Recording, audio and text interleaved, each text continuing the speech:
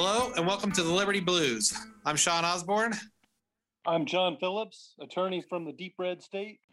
It is Deep Red. All right, so on today's show, we have Evan Mcmahon. He's running for chair of the LP of Indiana. Welcome to the show. How's it going? Thanks, guys. Glad to be here. So what I like to ask everybody, what was your introduction to libertarianism? How'd you end up being a libertarian? So I grew up in politics, volunteering on my first campaign when I was 6 with my aunt. It was kind of like a family fun thing that we could do. And just being engaged in politics locally, there was a city councilor or a city council candidate in my hometown who was libertarian. And that was my first exposure. And he was kind of crazy. Really not. And so, yeah, I know, it's crazy. And so, it took a couple of years after that for me to really get to understand what libertarianism was. And I learned it through candidates that I was running campaigns against and listening to them and going, they're pretty right. This makes sense. Then I started voting for libertarians. And then in 2010, I switched parties and started working for Libertarian. What side of the aisle did you come from? I was a former Democrat voter myself. So I grew up in Bloomington, Indiana. So that means obviously I was a very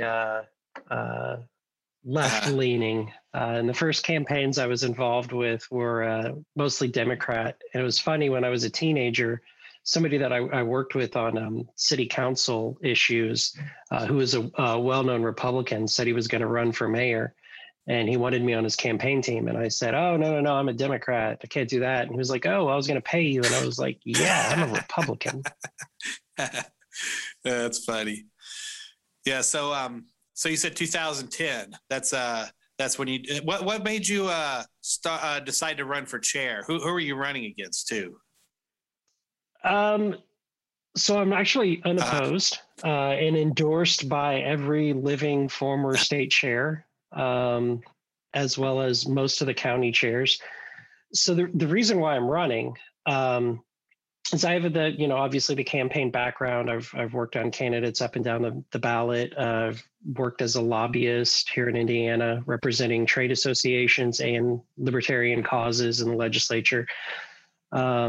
Been involved with the state party. I served on the LNC as an at-large in 2014. I was the executive director of the Libertarian National Campaign Committee for several years, basically setting up affiliates and candidates for the party across the country. So with Donald Rainwater's success here in Indiana, and I was involved in his campaign, before election night, about a month before, I could see the writing on the wall that we were going to make history in Indiana with Donald Rainwater. And to correct something that was said a couple of weeks ago on the show, Donald Rainwater actually came in second place in 32 counties. Right. 32, yeah. And he got 11.4% of the vote, which is historical. I mean, it's groundbreaking, unprecedented, amazing. If that had been our SOS campaign, which is in 2022, that's our ballot access race. We'd be in the primary, but also we would be on the election board in 32 counties, where basically we beat the Democrats in a third of the state. That's so cool. So seeing that success and then kind of seeing the failures that we've had as a state party, and I say that as somebody who serves on the state party board and has for 2 years, it was time for us to step up and to really do everything that we can to be a force in politics, to not just talk about it, but to actually do it. And so, all hands on deck. I said, listen, I'm going to commit, to up to 4 years of working full time for the LPIN as the state chair, and treat this like a long-term campaign to get us to major statewide success within the next 4 to 8 years. So, I got to put my money where my mouth is and, be willing to do it. I can't ask somebody else to do the things that I think need to be done. I need to get in there and just do it. Really the big thing. And like, and you know, the amazing thing is I was just talking to a couple of county chairs today, and they said just by and they're newly affiliated counties, just by the things that we've been doing over the past 2.5 months, they already have candidates for their local races for 2022. You know, their municipal races, and they're like, there's such an enthusiasm. And it's so when you get in there and you start doing these things and you start organizing and sending out the email list and fighting the legislature and running candidates early and getting in the press and doing all those things that you should be doing, it creates that momentum that people want to be involved in. So you get more members, you get more volunteers, you get more candidates, and you get more people looking at the party platform and going, yeah, that's me. I'm not a Democrat or Republican. I'm a Libertarian. And so we're already knocking it out of the park, 2 years ahead of our next campaign cycle. Yeah, that's great. John has a pretty good follow-up for that because you were talking about like the ballot access stuff. You want to go ahead and talk about that, John? What are you talking about? Like what you were talking about the Marion County prosecutor thing. Yeah. Marion prosecutor. Yeah. I hoped you were going to bring that up. Yeah. So, I mean, my thing was, it's great what Rainwater has done. I've mentioned this to a couple of people running for vice chair. It's great that he has that, but overall, and it would be no doubt that him winning would bring up Libertarian Party access, all sorts of things. But I see the Libertarian movement as at some point being, it necessarily has to be like a complete social change. I mean, it has to be like a complete swing from the Republican Democrat dichotomy. At some point, Libertarian is just going to break through altogether as a big social movement. And a governorship would be a good step in that regard, but it's also a weak governorship. So the governorship doesn't really have a whole lot of power in Indiana. I've always advocated that the most popular or the most powerful position in Indiana is the Marion County prosecutor, because then you have the ability to indict people. You have the ability to investigate people, because I don't have any doubt in my mind that Republicans and Democrats don't agree on anything, but the one thing they can agree on is limiting access to votes for the Libertarian Party and trying to corner the market. And so, if you had that position in Marion County, you'd have the ability to investigate them, you'd have the ability to indict them, and that could bring the party to a whole nother level. So, I heard you talking to Morgan Rigg, who's running for vice chair. Great guy, super advocate and volunteer here in Indiana. And I think, did you guys have Lucy Britton on last already? week, yeah. Okay, perfect. Yeah, she's also amazing. Lucy's part of my dream team. I actually asked her to run for vice chair when I first started running for chair. So when I heard you talking to Morgan about this, first, as state party chair, I would encourage the Marion County Party to fill their local ballot. As state party chair, I have absolutely no control over that. Those races are not nominated at our state convention. We can help recruit candidates, but ultimately it's up to the local county party to decide if they're going to run somebody or not. What I will say is that Marion County is 68% straight ticket voting. And I don't mean 68% of the people go in and vote for one party up and down the ticket. I mean 68% of the people go in and push a button and then walk out. And you can see that in the undervotes for the non-partisan races for like school board and things like that. You can see how it affects it. That's the big hurdle that you have to overcome. There's a bill before it passed the Senate and moved over to the House this session that would actually grant and this was targeting Marion County, it would grant the Attorney General the ability to put in a special prosecutor and to overtake the prosecutor's office if the local prosecutor isn't prosecuting state law. And that's directly an assault on Prosecutor Mears, who, I think I'm saying that right. I think it's Mears, who has declined to prosecute possession charges for cannabis in Marion County. They're not prosecuting them. They vacated a lot of cases. In 1 month, I think he not overturned, but disposed of 1,000 pending cases for cannabis possession, literally overnight. So the legislature has now turned on him and is saying, well, if he's not going to prosecute cannabis charges, we're going to give the AG the authority to come in and prosecute those, which is completely unacceptable. And just the idea that, this prosecutor was selected by the people in Marion County, good or bad, that is the will of the voter.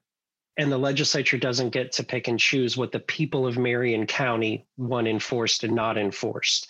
Imagine in Colorado, when Denver passed its laws restricting the local law enforcement from being able to go after possession charges. They basically said, we want cannabis enforcement to be the lowest priority. So once you've caught all the thieves, rapists, and murderers and gotten rid of jaywalking and littering, then you can arrest somebody for cannabis. That's basically what they did in Denver. Imagine if the state legislature came in and said, no, we're going to send in the state police to arrest people for local crimes because you're not doing a good enough job. So I think our position should be attacking laws like that impact the entire state, because what happens here in Marion County could happen in St. Joe or Lake or Vanderburgh or Monroe, which is basically taking the authority to prosecute or not prosecute away from county prosecutors. The whole system here in Marion County is corrupted. We can't get judges on the ballot. That's basically, they elect 4 Republicans and 4 Democrats, and that's the process here.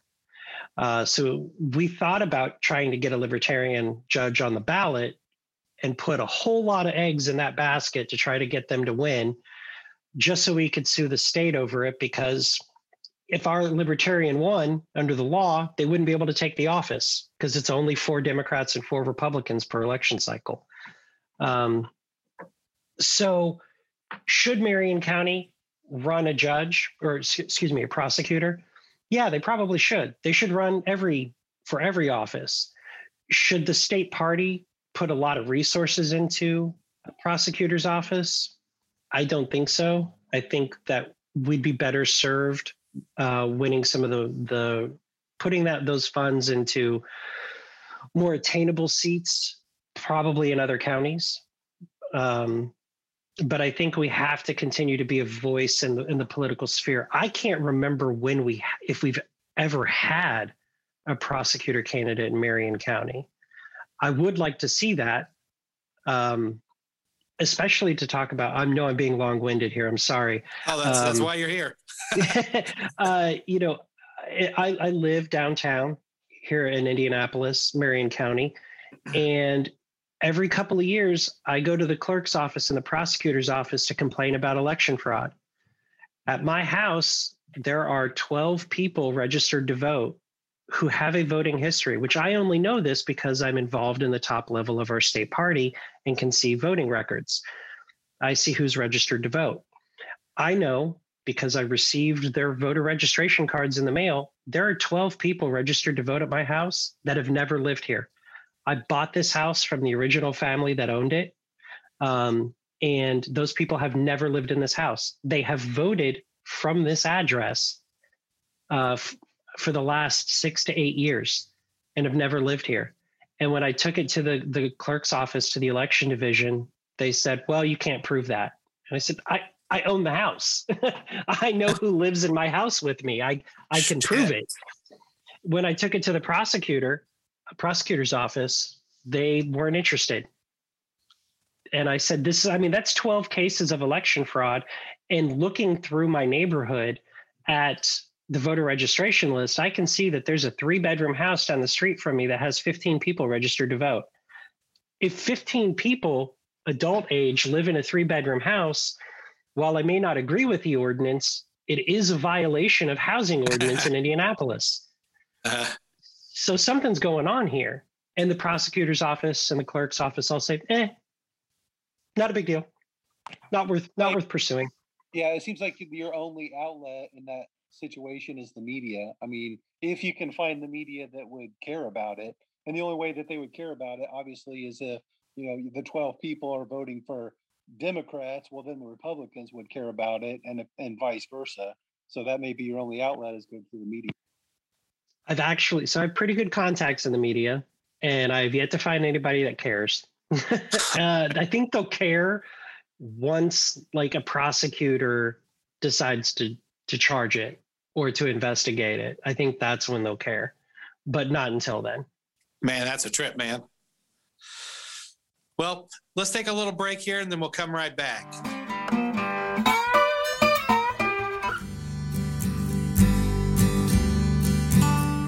Hi, thanks for listening to the Liberty Blues Network. Make sure and check out all 3 podcasts on our network. We have the Liberty Blues, A Progressive and a Libertarian Walk Into a Bar, and Libertarian Los Angeles. Let us know what you think of the podcast and rate, review, follow, or whatever you can, wherever you listen. Thanks. Now back to the show.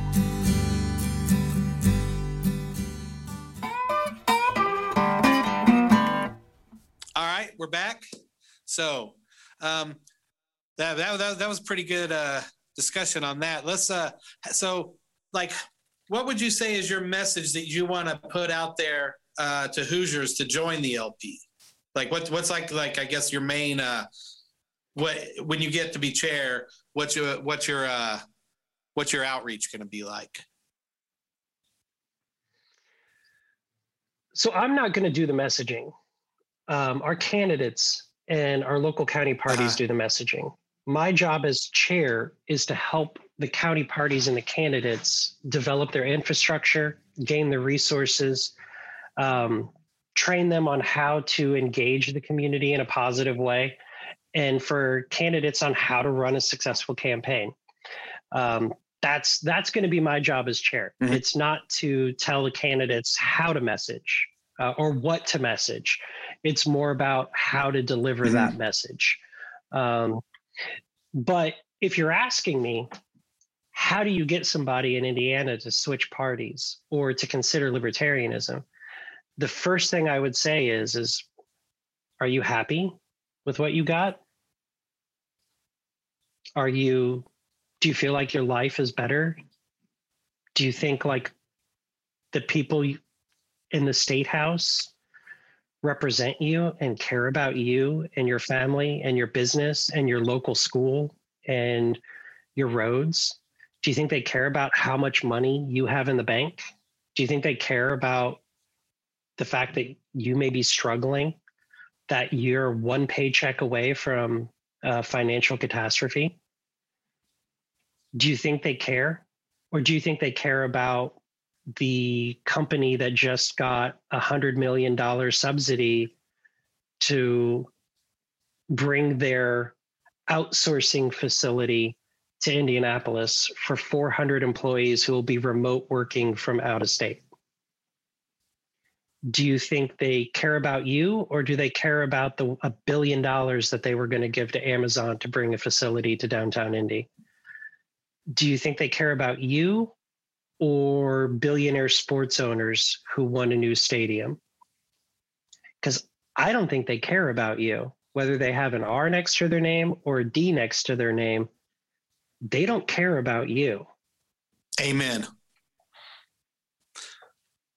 And that's not a policy thing. That's not getting into, gun rights or mask mandates or business closings or, abortion or school funding or any of that. It gets into the simple, basic truth that the people in the state house don't give a shit about you. Yep. And you're going to say they're all scum. All of them. Oh, they're all corrupt. They're all evil. But my guy's cool. The guy I voted for, he's a good Republican or a good Democrat.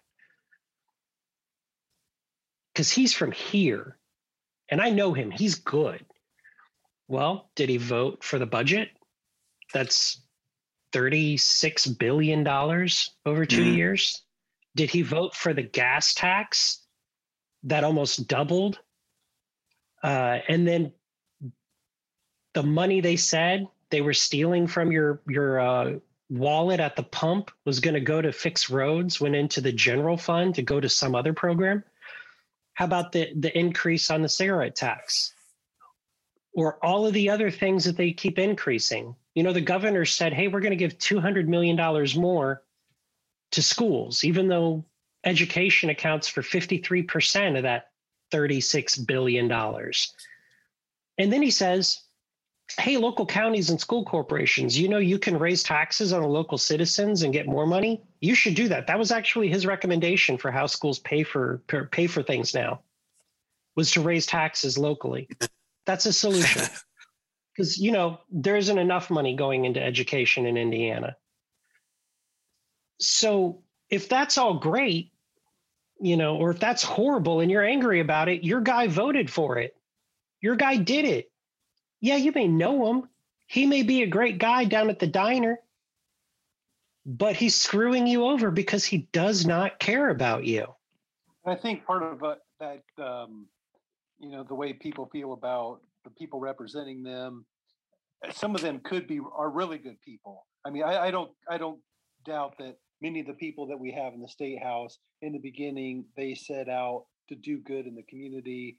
I'm sure they're good family people. They care about other people. The problem is more systemic. I mean, we structurally, we have a system where bribery is legal. And so, you know, in order for them to maintain the position that they are in, they have to get reelected. And so even though they may be a great guy at the diner that you see, maybe from your area, you may have known him a long time as a great person, and he may be, but the problem, I think, is more systemic because bribery is legal. You know, I've worked with a lot of the members of the legislature, both in the Senate and the House, for many, many years now. And I can tell you that only a handful of them are true sons of bitches. Most of them are good people who have convinced themselves that they're doing good for their community. And they will have a couple of bills each year that probably are good for their community. But then they go along and get along with everything else. And the reason why they do it is because one party has a stranglehold on all levels of government in the state. They control more counties. They control more school boards. They control all the statewide offices. They control a supermajority in the legislature. And then they have the governor's office. And whenever that happens, it is real easy to do the things that you would have been against before. It's real easy to fall into that trap of helping your quote, friends, those companies and those causes. It's real easy to do that when there's no check on your power. I'll say this about the Democrats and specifically in the State House. They are dogged in their determination to be a vocal critic of whatever crap the Republican Party tries to pass. I cheer whenever I see, you know, Senator Taylor and Senator Talian add like 32, try to get 32 amendments onto a bad bill. They know not one of them is going to pass, but by God, they're going to stand up and read every single one of them to make them realize that you are doing something wrong. Mm-hmm. And the thing is the other people on the aisle, they don't listen. They don't stop and go, why are they doing this? Is it because maybe we're doing something gross? They just think it's a Democrat slowdown tactic. And so the Democrats aren't a strong enough check on that. I think the real gut shot to them, Donald Rainwater was part of that. Donald Rainwater's message that the Republican Party had lost itself and forgot what it used to stand for. Some of them heard that message. Some of them saw it in their own voters and said, hey, there's something to this. The Libertarian got 29% in my county. Maybe I should listen to this. Mm-hmm. Most of them didn't. Most of them are only going to listen to that and really feel that gut check when they're sitting next to a libertarian in the legislature and going, oh, we screwed up. And I'm here for that. I want that moment. Yeah. I want there to be a caucus of libertarians in the state Senate and in the House chamber that have their own little row, and the Republicans have to look over and go, shit. Yeah, I love seeing Rainwater up there on the debate stage. I'd really hope to see Brad Barron go up against Mitch McConnell, but he was too big of a coward to be on stage with a libertarian talking about the Second Amendment and things like that. He knew he was not going to look good. We've got a great debate system here, and I really applaud the Debate Commission in Indiana. It's run by Indiana Public Broadcasting, and they have a charter that actually says any candidate that is on the ballot gets to participate in the debate. Oh, man, and I know Mike Pence tried to pull some stuff back in 2012 to keep Rupert out of the debate. And they said, listen, if you don't want to come, that's fine. We'll put an empty placard up there for you. And then I know that there have been a couple of times since then that a couple of candidates have tried to pull that with the debate commission, and the debate commission just always says, listen, you don't have to participate if you don't want to, but we're not going to kick out the libertarians. They have ballot access. Their candidates on the ballot, and the public has a right to hear from them. They're great. I love them. They don't back down, and they don't even particularly like us. The papers that make up that, the editors that make up that board don't treat us very great in their papers, but they believe in the voice on that debate stage. So I do applaud them for that. Yeah, that's great. I think Arkansas did the same thing, with the Senate race, because Ricky Dale Harrington Jr. Just basically got all the time because the Democrat dropped out and Tom Cotton refused to debate him. Well, so that was an interesting race. So there was some shenanigans pulled with the Democrat and some like blackmailing going on. Oh, really? Is that what it was? Yeah. There was some chicanery afoot in Arkansas, but I loved watching it. And Mr. Harrington, or Reverend Harrington, did an absolute amazing job. He wasn't, even when they tried to get him to be super critical of Tom Cotton, which is very easy to do. He didn't swing at those pitches. He didn't ascribe motives to Tom Cotton. He did an amazing job, and it was really interesting to see that how they treated him during that debate, and that they said, no, we want to debate. And if Tom Cotton's going to be a little coward, then we're going to let people know. Yeah. And that was impressive.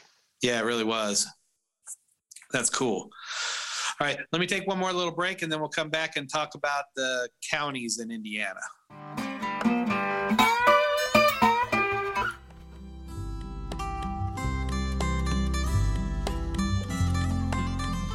Hi everyone, this is Sean Osborne. Please check out my album Head in the Sand wherever you stream music.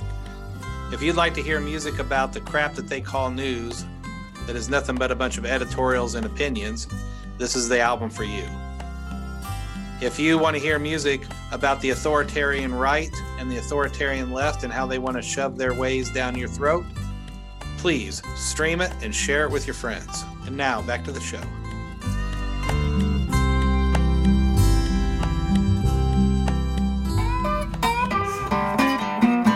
So we're back.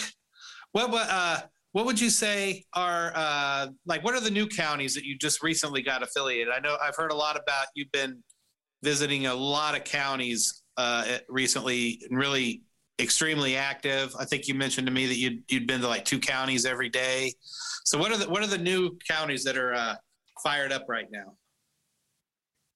So we ended 2020 with 25 affiliated county parties. And there's, for those that don't know, there are 92 counties in Indiana. Right now, we're at 44. So in basically 2 months of work, we were able to affiliate 19 new counties. And that's, let's see if I could try to remember them off the top of my head. It was Brown County, Clay County, Howard County, Greene County, Grant County, Jennings County, Lawrence County, Kosciuszko. I'm going to stop saying county. Kosciuszko, Jennings, Martin, Marshall, Noble, Putnam, Shelby, Tipton, Whitley, and Wells. I know I'm forgetting something in there. That's a pretty damn good list. I've lived in 2 states and I couldn't name that many counties out of both the states.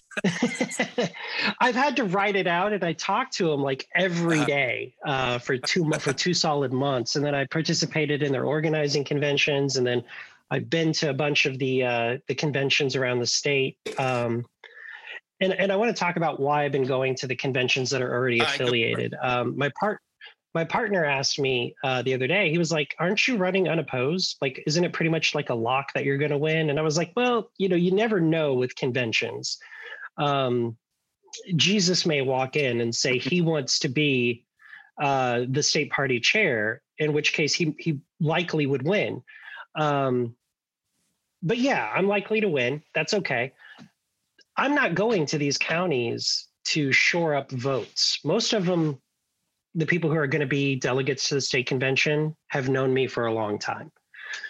I'm going to these counties that have already been affiliated because we haven't gone before. Mm-hmm. Most of our counties in Indiana feel disconnected from the state party.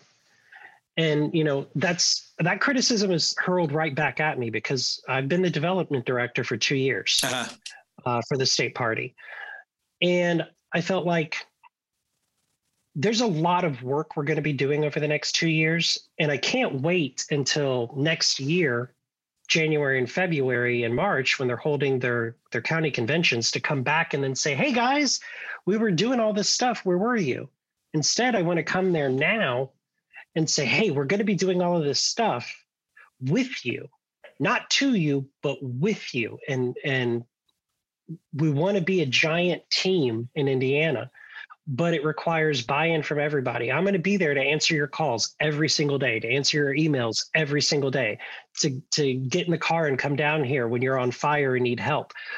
But I need you guys to step up and fill all these positions.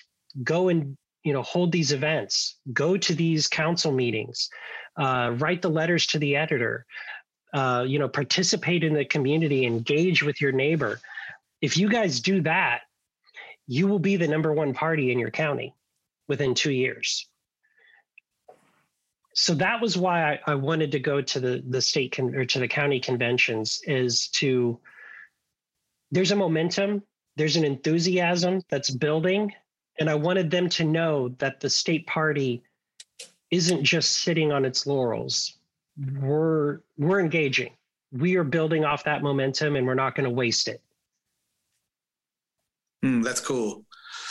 Which are there any counties that you would say are like your stronger counties, like where things have really? Yeah, I have my favorite children. I have, most parents would say they don't, but I do. No, Morgan County is hands down one of the best counties in the state of Indiana. They are highly active. Danny Lundy has done an amazing job as chair down there. They're engaged. They're irritating the town council, specifically the town council president. They are doing all of the right things. They found their niche because that's the other thing is you can't just take what Morgan County has done and emulate it in your county. You have to find your own niche. Mm-hmm. What's going to resonate what's the need in the community there? In Morgan County, it was oversight. There was oversight needed on the local governments because they were just running roughshod. They were holding closed meetings. They were hiring their friends to be fire chiefs and that had no experience.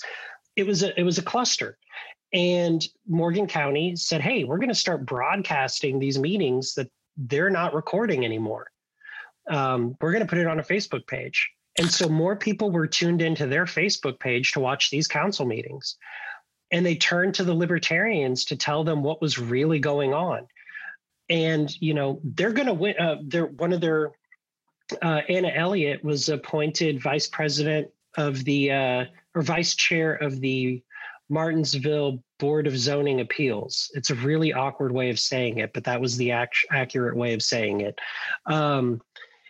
And she's probably going to be chair of that in a year. Mm-hmm. They're likely to win a council seat down there this next session or cycle. Morgan County's great. The 8th district is one of the best districts. They're highly organized. Micah Haynes, who's the district rep down there, he's been doing a great job getting all of the county parties working together and rowing in the same direction. They've got a great leadership team. They've got great plans. And then just, working with their county party and then working back up with the state party to make sure that the resources are going in the right direction and helping the right teams. Those are the great ones. But here's what I tell everybody. I want Morgan County to be the worst county in Indiana, not because they stopped doing what they're doing, but because everybody else is doing better than Morgan County. Mm. I want the 8th district to be the worst district in the state because everybody is competing to do better. I want there to be a competition for who's the best district, who's the best county party. Mm-hmm. And Jennings County, which was one of the ones that was newly developed, Kevin Corey all down there. Before they even had the vote for affiliation, before they got recognized by the state party on February 20th, there's a weird thing in Indiana law that says minor parties have to have 2 candidates on the ballot every year to be able to get the updated voter registration list. Mm-hmm. Well, there's no elections this year. So we can't get the updated list after the elections. Right. It's garbage.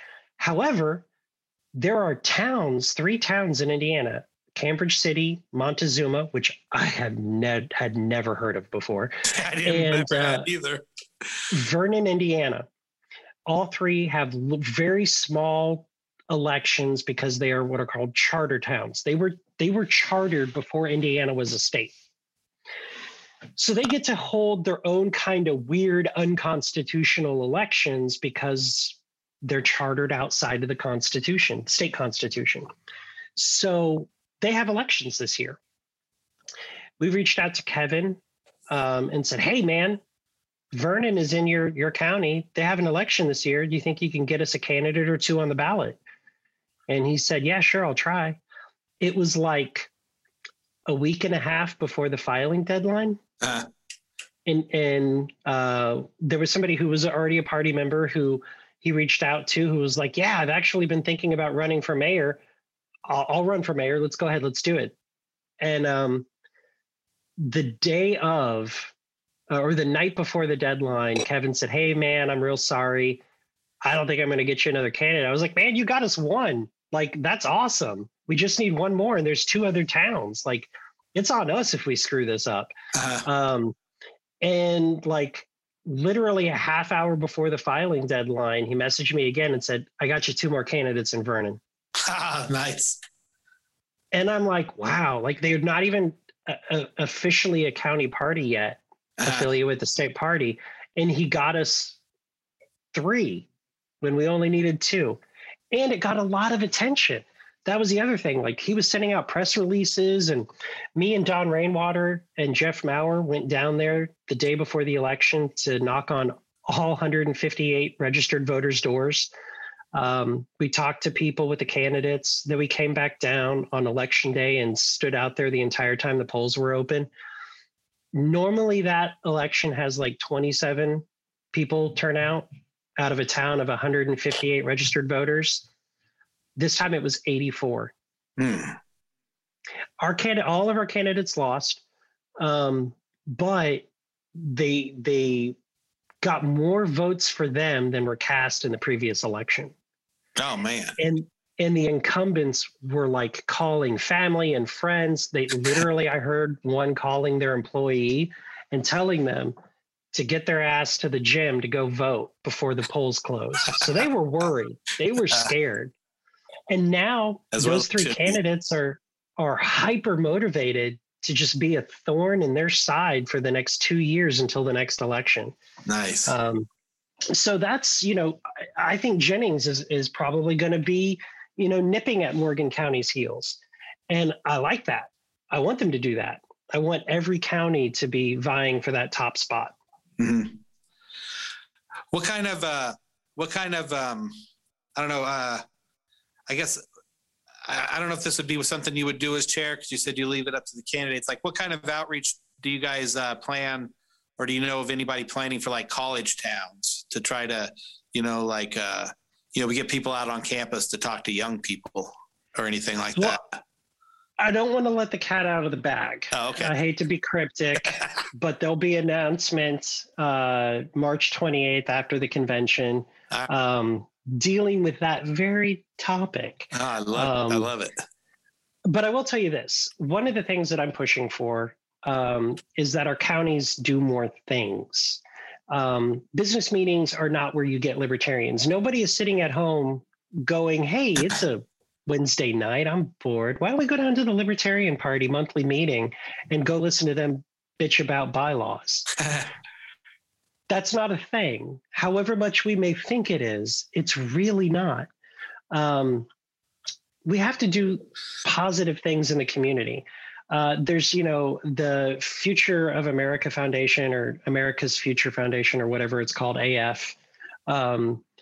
That hold monthly series. We have a chapter here in Indiana, and they do fun socializers, but they're policy driven socializers. So they bring in people to talk about criminal justice reform. One of them that I went to, they brought in a gentleman who fights for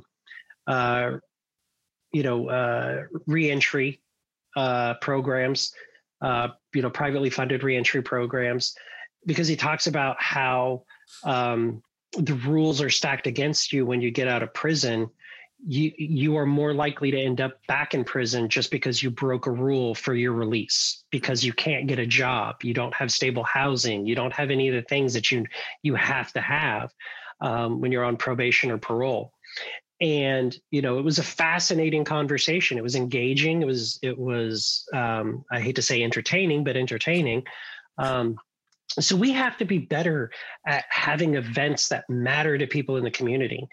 And so more fun, engaging events, but then also we have to do something positive in the community. Down in, I think it's Clark County, they have the Libertarian Party has their own food bank down there.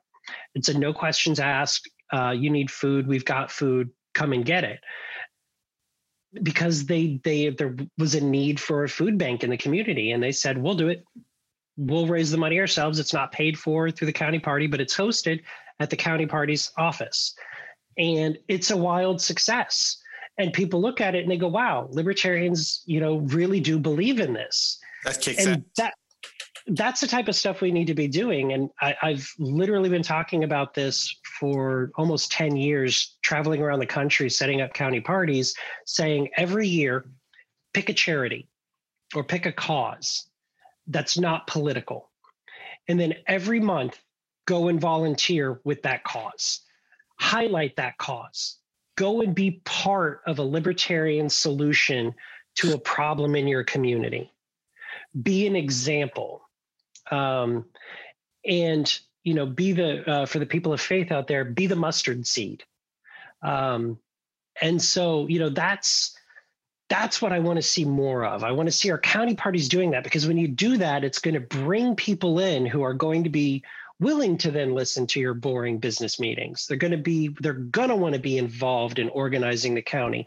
When it's time to run candidates, they're going to want to go and knock on doors, because the thing about when you find that thing in your life that frees you, whether it's a 12-step program freeing you from the chains of addiction, or it's finding faith, or whatever it is, everybody wants to knock on doors and tell other people about it. I've got this great thing that's going to make your life better. It's going to make your life complete and whole. Let me tell you about it. We need people to go and evangelize libertarianism, to go and be the ambassador for our candidates door to door. And the only way to do that is to get them excited and passionate about it. And you don't get excited and passionate about liberty and freedom at a monthly business meeting. Mm-hmm. You get impassioned by that by going to an engaging event, by seeing other people in your community who are passionate about defending the Second Amendment or passionate about defending your medical choice to choose not to vaccinate or to vaccinate, or your right to choose whether or not to wear a mask or not wear a mask. They're passionate about people having their homes be Airbnbs instead of the county telling you you can't. Yep. People get passionate about those things and they engage in those events. And then they want to go out and they want to tell other people, we found the answer. Here it is. It's free. All you have to do is click that button in the booth. That's all you got to do. Michael Cloud was a great fundraiser for the Libertarian Party. And there's a lot of things that I disagreed with Michael Cloud about, but I heard him give a speech one time in North Carolina at their state convention. And he said, everybody says, you know, I would vote for libertarians if they could win. I would do this if. I would donate to you if. And he says, well, what if I put a button in front of you and by pushing it, you could do away with those burdensome taxes? If I put a button in front of you and you pushed it, it got rid of our foreign wars and created a peaceful society. If I put a button in front of you and you pushed it and it freed the people chained up in prison for victimless crimes, would you push the button? So let me ask you guys, would you push the button? You know it. Then I would wear that on damn election button day, then on election day, go in and push the button. Vote Libertarian. Yeah, that's great. I like that. It's better when he gives it. I'll give you that. It's probably been 6 years since I've heard that, but I always have that vision of the Staples easy button, if you remember that. And I always think it's just as easy as pushing the button. Go in and push the button, vote L. Vote for the change. Vote your hopes, not your fears. Push the button. And so we have to give them a reason. We have to show them that pushing the button actually will make things better because we're here in the community making things better. Imagine what we could do if you let us fight in the legislature to repeal these horrific laws that put people in cages, that steal your money, that limit your property rights, that force you to educate your children the way they decide they should be educated. All of these things could be undone if you just push the button. Yep. Yeah, I do like that.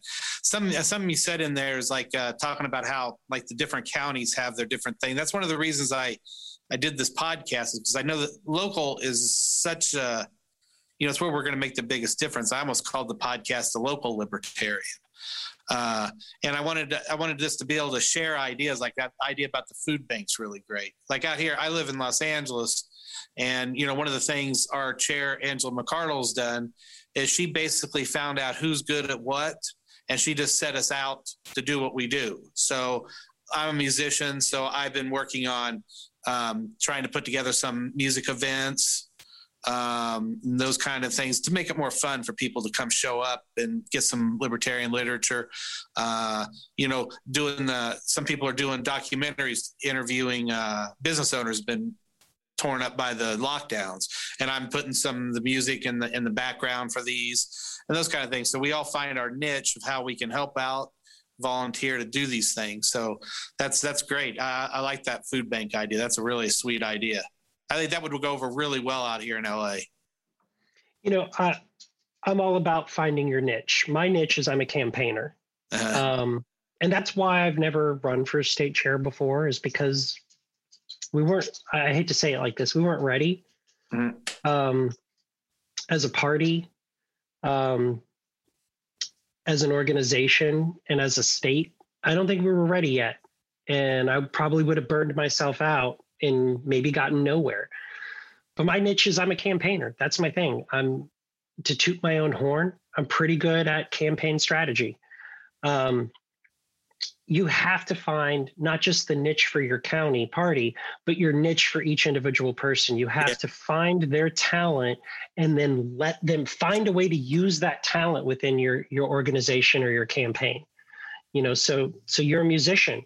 Mm-hmm. That's amazing. One of my greatest tools to talk about police violence is the song No Knock Raid.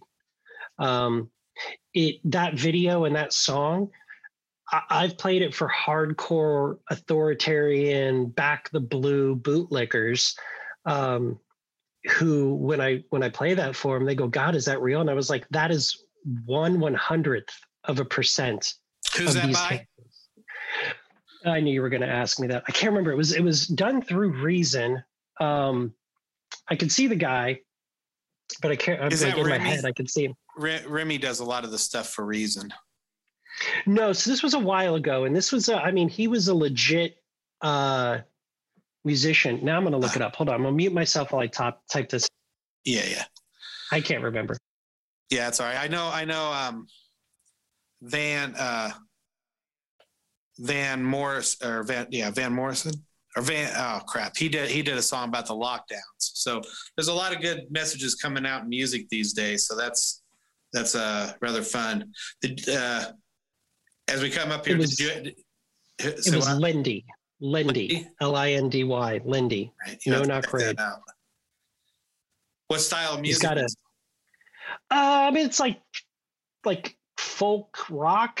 That's right up my alley. Yeah, I'll have to check that out. Yeah, I've been doing I'd say like a Woody Guthrie style minus the socialism. Yeah, I could dig it. That's been my thing lately, but I'm classically trained and John, he did the blues stuff for all of our podcasts, all the music for these. Yeah.